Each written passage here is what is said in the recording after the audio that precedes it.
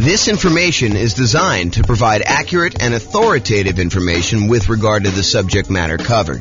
It is offered with the understanding that the presenters are not engaged in rendering legal, accounting, or other professional services.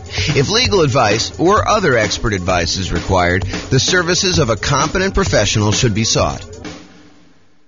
Welcome to the Memphis Real Estate Investing and Real Estate Financial Planning Podcast. Learn all about investing in real estate in Memphis, Tennessee, with a combination of real estate financial planning and modeling with numbers specific to Memphis, plus syndicated, more generalized recordings of live and pre-recorded real estate investing classes, not all of them specific to Memphis. Be sure to stay tuned after the podcast for a message from our sponsors. Well, good morning and welcome, everyone. I am your host, James Orr, and we have a really interesting, very cool class today. The class is about accessing equity in properties. And one might think, just hearing the title, that it's about like, how do you pull equity out of properties? And yeah, we'll cover that, but that's really not that much to go over. Really, what I'd like to talk about is a couple ideas related to accessing equity in properties. And this is probably a really deep topic. I could do a full day's class just on this alone. And you're like, really? There's that much stuff to go over? And the answer is, yeah, there probably is a full day's content to kind of go over this. But I will cover kind of like an intro to accessing equity in properties today. And one of the things I wanted to focus in on is this idea on why you might want to pull equity out of properties to begin with. And so when you think about accessing equity in properties, the first glance is your kind of first reaction is, yeah, I have all this money tied up in properties because I bought a property and I'm paying down on the loan and the loan balance is going down and the property value since I bought it has gone up a lot. And so now I've got this massive amount of equity in properties and I want to be able to get at that equity in order to spend it to do something else. And I'm here to tell you, yes, you definitely can do that and take the money and re-leverage up and buy something else.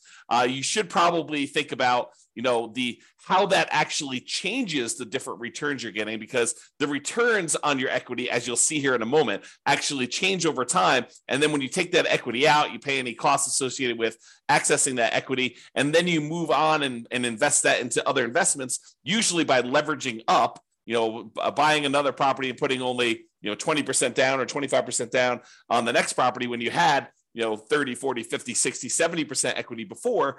Now it changes the characteristics of your returns.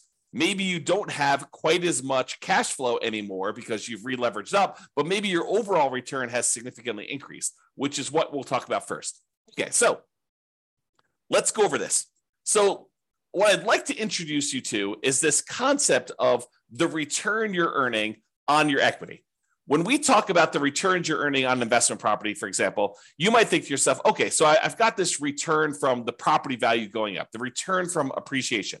And let's say, it's a $500,000 property as an example, and it's got up 3% a year. So really you've earned $15,000 on that investment. And when you first buy the investment, a lot of times we look at that number and we say, okay, we've earned $15,000. How much did we need to invest in that property in order to acquire it, in order to earn that $15,000? And so you look at your return, the $15,000 you earned from appreciation, and you divide it through by your total cost to close, and technically probably your reserves as well. So you're looking at the return you earned on the amount you had to invest in the deal, or what we would also refer to as your return on investment. Return on investment. Now, once you've gotten past that first acquisition period, the first year or so that you bought a property, then the amount you put into the deal originally matters much less. In fact, at that point, what you're really concerned with is how much money am I earning on the equity that I have in my property? Because at this point, you're like, look, what's my alternative? I could take this equity I have in this deal and I could pull it out and I could go buy something else. So really what I want to know is, how productive is the equity that I have in the property that I could go and then take and do something else with? I could go take that equity and I could go invest it in another rental property that might get a higher return, or I could go invest in stocks or bonds or annuities or whatever else I want to buy in order to take that and get a return on it. So what I really want to know after I've owned the property for any period of time, really, beyond a year. The first year, I think a lot of times we look at return on investment. But as soon as we get beyond that kind of like first year period, a lot of times what we want to look at is return on the equity we have in the property before we go and consider taking that out and looking at other properties. So what I'd like to show you is how this return on equity changes for the various different returns we have on an investment property. So for example, even though the amount you're earning from appreciation, the amount that the property is going up in value, is increasing the longer we own it. In that first year, maybe we earned $15,000 in appreciation, but fast forward a couple of years later, now the property's worth $600,000. And even though it went up still that same 3%, now it's not $15,000 in that year, it's now $18,000. So even though the amount of money, the dollar amounts that we're earning from appreciation is actually increasing. It's going up each year that we own that property, besides years that it goes down. But if we have the same appreciation rate, the amount you're earning on equity is going up over time, even though that number is increasing, the numerator in the equation that we're talking about, the amount of equity you have in your property is also going up. And it's probably going up faster than the amount of appreciation you're going up, which that means is the amount of return you're earning from appreciation on the equity in your property starts off usually the highest when you first buy the property. And in this case, we're showing it's about 18%. You'll have to do your own deal analysis. And this shows up on the world's greatest real estate deal analysis spreadsheet for you to go and look at and see for yourself. But it usually appears as the highest when you first buy a property, your return on equity from appreciation, and then it decreases. It goes down over time until eventually it becomes what your raw unleveraged appreciation rate is, which in this case, I've been using as an example, 3% per year. So if your property value is going up 3% per year or 4% per year, or 5% per year, that is your unleveraged appreciation rate. And eventually, once you pay off the property and you no longer have debt pay down on the loan, the appreciation rate is actually your return on equity from appreciation. Okay. So it starts off really high and it gets lower and lower and lower over time. That's what the curve looks like for return on equity from appreciation. Now, let's look at how that changes with cash flow. When you first buy a property and you put a small amount down, 5%, 15%, 20%, 25%, 30%, whatever it is that you put down really small on that property, your cash flow is usually the lowest because over time, the rents on your properties tend to creep up, but the expenses on your property tend to creep up, but not quite as much with all of them except for your mortgage payment, which is usually fixed. Okay. So what tends to happen is your cash flow tends to improve over time. Now, what's going on here when these little kind of like lines that get all jagged and stuff like that, that's the fact that your rent is not going up every month, that we have 12-month leases and then the rents go up and they kind of increase your cash flow. So the reason why there's jagged edges here is because we've got a fixed rent for the lease and then it kind of catches up here. So you can see the curve though, and your cash flow kind of improves until you get to the point here where you pay off your mortgage and then cash flow really increases and it approaches what basically is cap rate at that point. The cash on cash return on a full paid off property is going to be cap rate. So this is showing you your return on equity. Even though your equity is increasing, cash flow is increasing a little bit more until it finally sort of levels out and then eventually pay off the mortgage and you get to this point. Okay, so that's what return on equity from cash flow looks like. Now, let's look at it from debt pay down. You pay down a little bit of your loan with each monthly payment that you make. And so the amount you pay off starts off relatively small, but that increases over time. The amount of principal you're paying with each payment actually goes up with each payment that you make. And so the final payment you make, payment number 359 or 360, depending on how you're thinking about it, that payment has more principal part of it than it does interest. In the early part of it, your principal, the amount you're paying on principal is really small, but it increases over time. However, your equity is also increasing. So just like the appreciation return, now the return on equity from debt pay down is also going down. So it starts off a little bit above 10% and it kind of decreases until finally you pay off the loan and you no longer get any return from debt pay down because your loan is completely paid off. Okay. So the return decreases over time. What are you noticing about this so far, right? Like the appreciation return is decreasing. Your cash flow one's increasing and it kind of bumps up when you pay it off. And your return on equity from debt pay down is also decreasing. You can see that what's probably likely to happen is the returns we're getting, the longer we own our property, the return on equity we're getting is tending to go down. It's decreasing over time. The longer we own a property, the lower the return we're getting, which is not necessarily a bad thing, except it's no longer quite the amplified, very aggressive rocket booster type returns that we typically see when we first buy a property. The longer you own that property, the less leveraged you are, and the lower your overall return on equity will be on that particular property. Okay, so we've covered so far appreciation, cash flow, debt pay down. The last one is the return you're earning from cash flow from depreciation, the tax benefits you get by owning this rental property. And those, just like the other appreciation and the debt pay down one, starts off high in the beginning, and eventually it goes down, because the amount of cash flow from depreciation is fixed.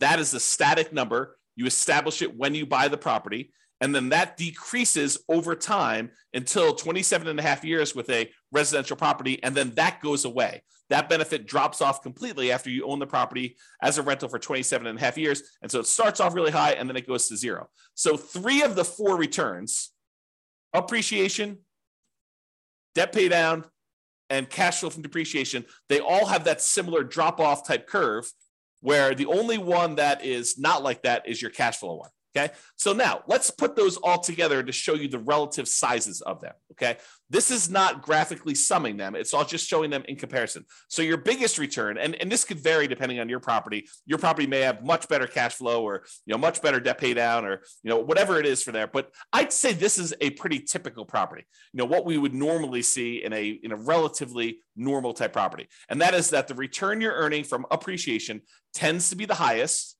The return you're earning from debt pay down tends to be the next highest. The return you're earning from cash flow from depreciation, or cash flow, depending on whether your property is a better cash flowing property or the depreciation benefit's a little bit better. Like, those are probably the next 2, and they could be reversed. That's probably the most common switchover point. But then over time, these 3 returns, they're all kind of coalescing down till they get to either zero for the loan payoff and for the tax benefits, which both go away after a certain period of time, or from appreciation, it tends to kind of like become asymptotic. If you're kind of a math person, it gets very, very close and eventually hits the actual appreciation rate that you're using for properties. And then cash flow, it starts off relatively low, it grows until you pay off the property, and then that significantly increases. So you can see, though, that the overall returns we're earning on our property over time, when we look at the return on equity, are going down, even though the dollar amounts that we're earning on the property are going up, right? The amount of money we're earning in dollars from appreciation has gone up. The amount we're paying down in the loan has gone up. The amount we're earning in cash flow has gone up. The amount we're earning in cash flow from depreciation is the same. Okay, so it tends to be that the dollar amounts return look better and better and better the longer you hold your property, which is great. But when you think about it as the dollars I'm earning on how much money I have tied up in this deal, that is getting worse, which incentivizes you. It says, hey, look, maybe I should pull some money out of equity and then go re-leverage up, go buy properties where I get back in this really high part of the curve. Okay, now I'm going to take this same chart and I'm going to do something with it. Okay, so this is the chart showing you that, the return from appreciation was, probably like 18%, somewhere in there. The return you were getting from debt pay down in this particular example is just over 10%. The return you were getting from cash flow from depreciation was probably around 4%. And then the cash flow one started off really, really low, like almost zero. Maybe let's call it 1%. So you could see all those different returns. Now what I'm going to do is I'm going to stack them on top of each other so that you could see what the sum, the additive benefit, what the sum of all of these different returns are. And that's this chart. So I just graphically add that, and I'm showing you that your overall return summed up at the very beginning is 34%. I'm just estimating, right? So it's about 34%. But you could see that, even just 10 years later, the sum is below 20%. It's probably in that 17% range. So this is why I think a lot of folks, they're like, look, my equity has grown so much in this property, especially the last few years, right? Property values have gone up a lot. We have these really low interest rate loans. And so really low interest rate loans, they pay off really fast, faster than higher interest rate loans.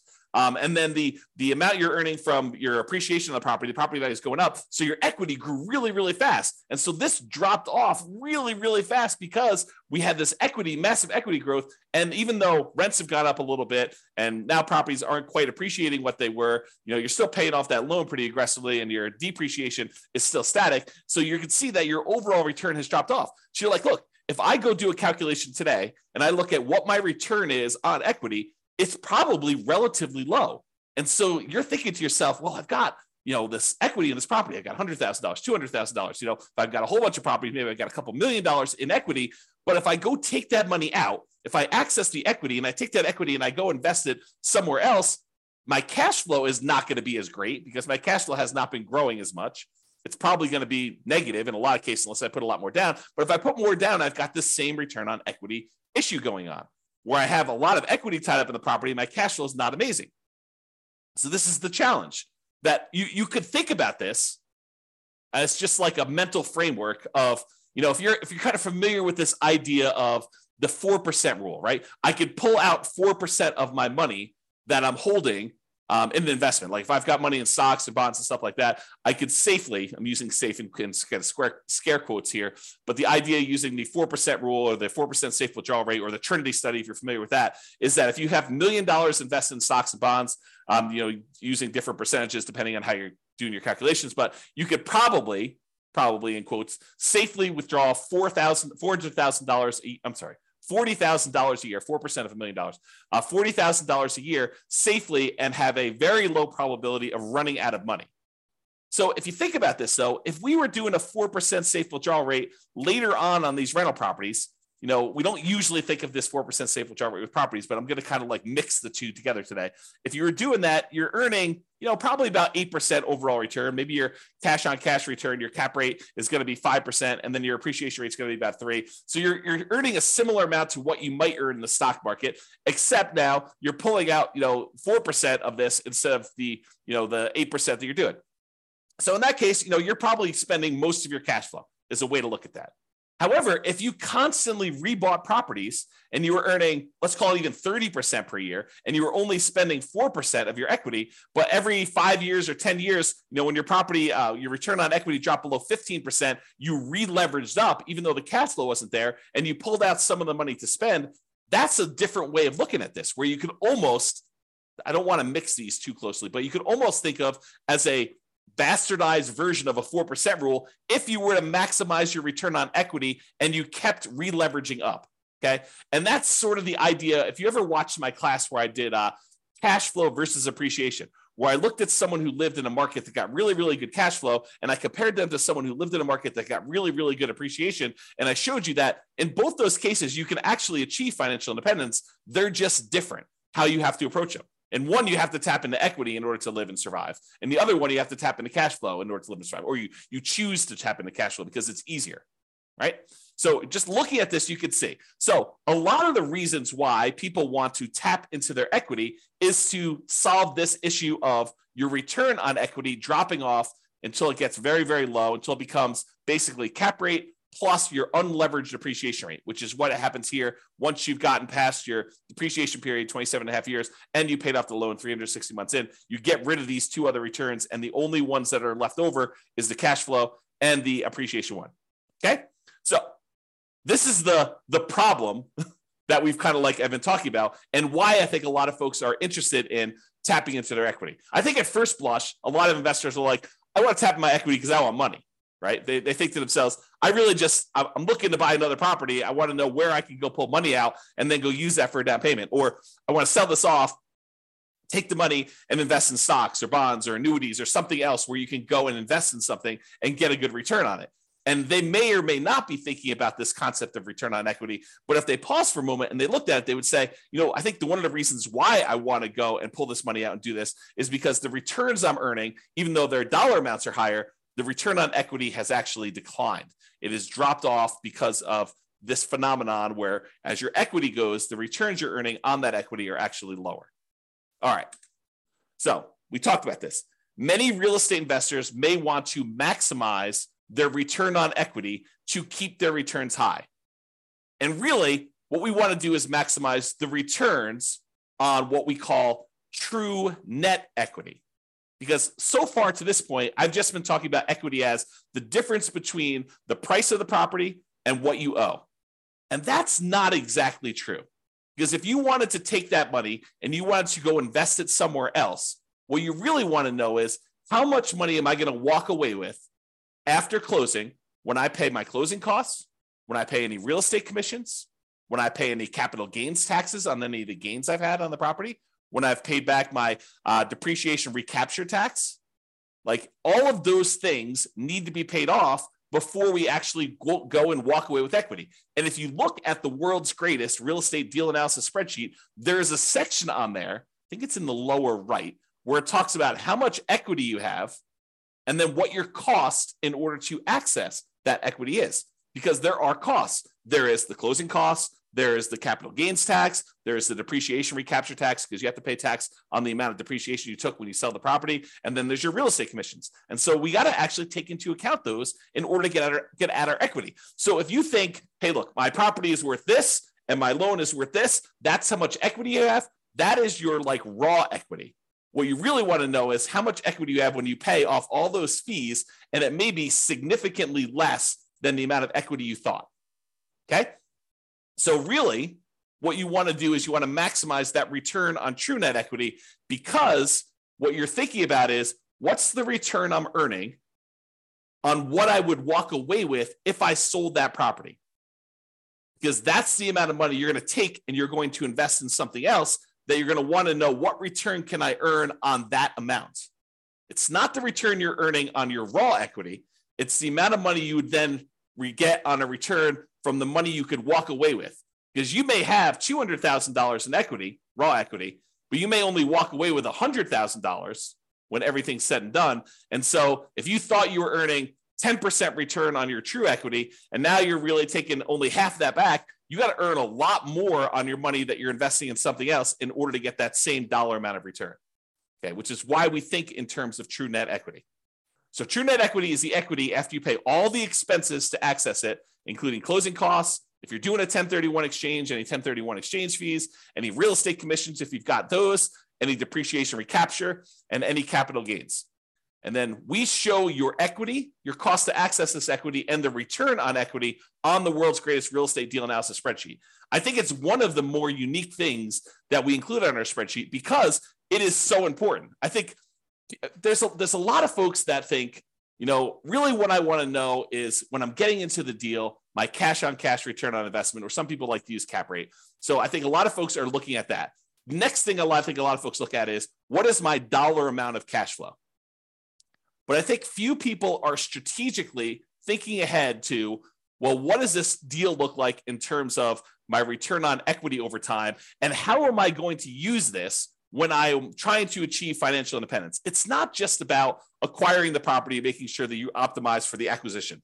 It's really, what am I doing with this property? Is this a property I'm going to be holding in my portfolio long-term at the very end when I'm living off of my investments? Or is this sort of like a temporary rocket booster type of return where I'm trying to get like this part of the curve, you know, the early on part of this return on equity curve. And I know that I'm going to be selling this thing once it drops below whatever number you decide, 20%, 15%, 12%, whatever your threshold is for, hey, my property is not performing what it used to perform in terms of return on equity. Now it's probably time for me to trade up and re-leverage and buy something else so that I can take the equity I have in this and maybe buy 2 properties, or take the equity in this and take the equity in 2 properties and buy 3 properties with it. Like, it's that sort of thinking that we're doing. So you need to decide which assets you're optimizing for and what you're doing with those assets when you're going to be financially independent. It's one of the reasons when you use the ultimate financial independence, retire early budget,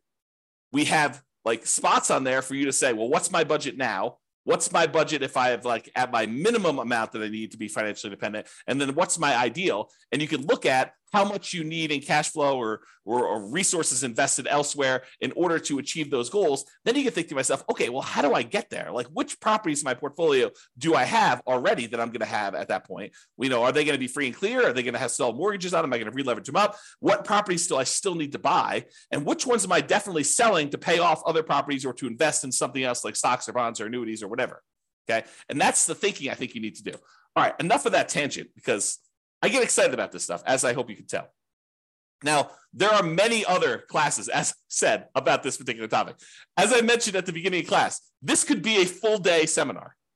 This whole idea related to equity and return on equity and how all this works with examples and moving it around and kind of comparing, and should I sell my property? Should I go and re-leverage, and how that moves my returns from one quadrant to another? Like all this stuff, it's a full day.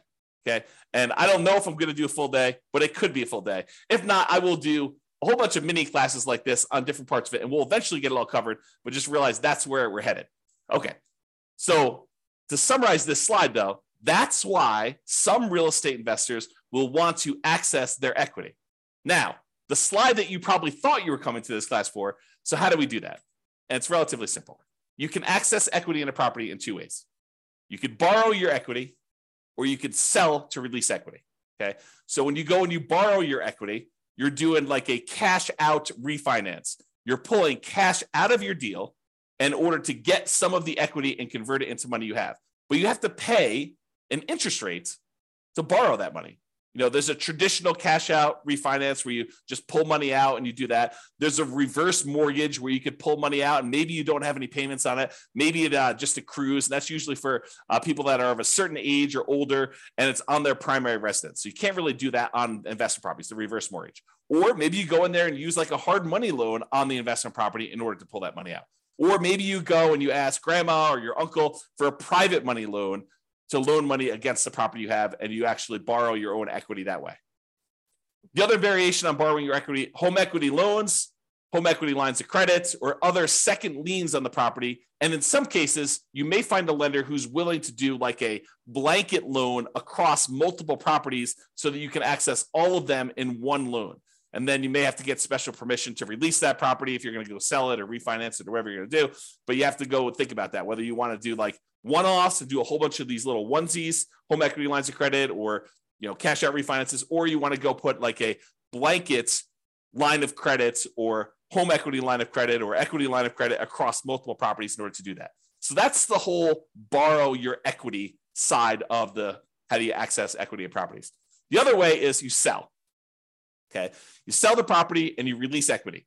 You can sell the entire property outright, pay whatever cost you have, any capital gains, any depreciation, recapture taxes, or do a 1031 exchange and not be able to actually take your equity and spend it the way you want unless you're willing to pay, some portion of that, or take that money and then reinvest in another property is what 1031 exchange is. We'll probably have to do a whole class on that. We've got a whole class on it, but I'll probably do another updated one on that. But the idea is you sell your property and then you get access to that. Or one that I don't think a lot of folks think of is you could have a partner come in, invest in your deal or your entire business if you wanted to do it that way. But let's just do a single deal to give you the same idea. Have a partner come in and invest in your single deal. They're really buying part of your equity. You're giving up a portion of your current ownership to get some cash out. And then you could use that cash out to go, because it's yours, to go buy another property and repeat. So the idea is you go buy a property, you've held it for a little bit of time, and instead of you wanting to, kind of like get your property, I lost my train of thought here. You basically get your property and then you sell part of your equity in order to access the cash out, to get cash out of the property, and then they participate in the ownership of the property. They get cash flow, they get appreciation, they get debt paid out, or you could sell off just streams of income, right? You could say, look, I'm going to sell you the cash flow stream, or I will sell you the equity when I go sell this property, give them an option to buy the property, and they're participating just in the upside from appreciation and maybe debt paid out or just the appreciation. Okay, so you could do lots of different things with that. Okay, so that is the accessing equity property. So in conclusion, return on equity tends to go down over time as equity increases. That's this chart that we showed. Okay, so that kind of return on equity drops off. Many real estate investors will want to optimize their return on equity. And honestly, it's probably their return on true net equity. So accessing equity becomes important. Really, the main options of getting your equity are borrow your equity or sell to release equity. Those are the two main schools of thought for how do you get equity out of property. It's not that complicated. I mean, there's probably a little bit of nuance and detail in there, but really those are the big picture ways to do it. That's all I got. Doesn't look like there are any questions. Hope you guys enjoyed class. This has been James Orr. Have a great day. Bye-bye for now. With home prices up, mortgage interest rates up, and rents up, but not quite enough to counteract the higher prices and interest rates, cash flow on rental properties in Memphis is harder than ever. Book a call with the Real Estate Financial Planner to apply our proprietary 88 strategies to improve cash flow on your rentals. See the show notes for a link to schedule your call and improve your cash flow today. If you're a real estate agent, lender, or professional in Memphis that wants to help our real estate investor listeners, consider reaching out to learn about collaboration opportunities with this podcast. We'd love to add more value to our listeners by having you assist our investors buy, sell, and finance their real estate investments. See the show notes to schedule a call to discuss collaboration opportunities.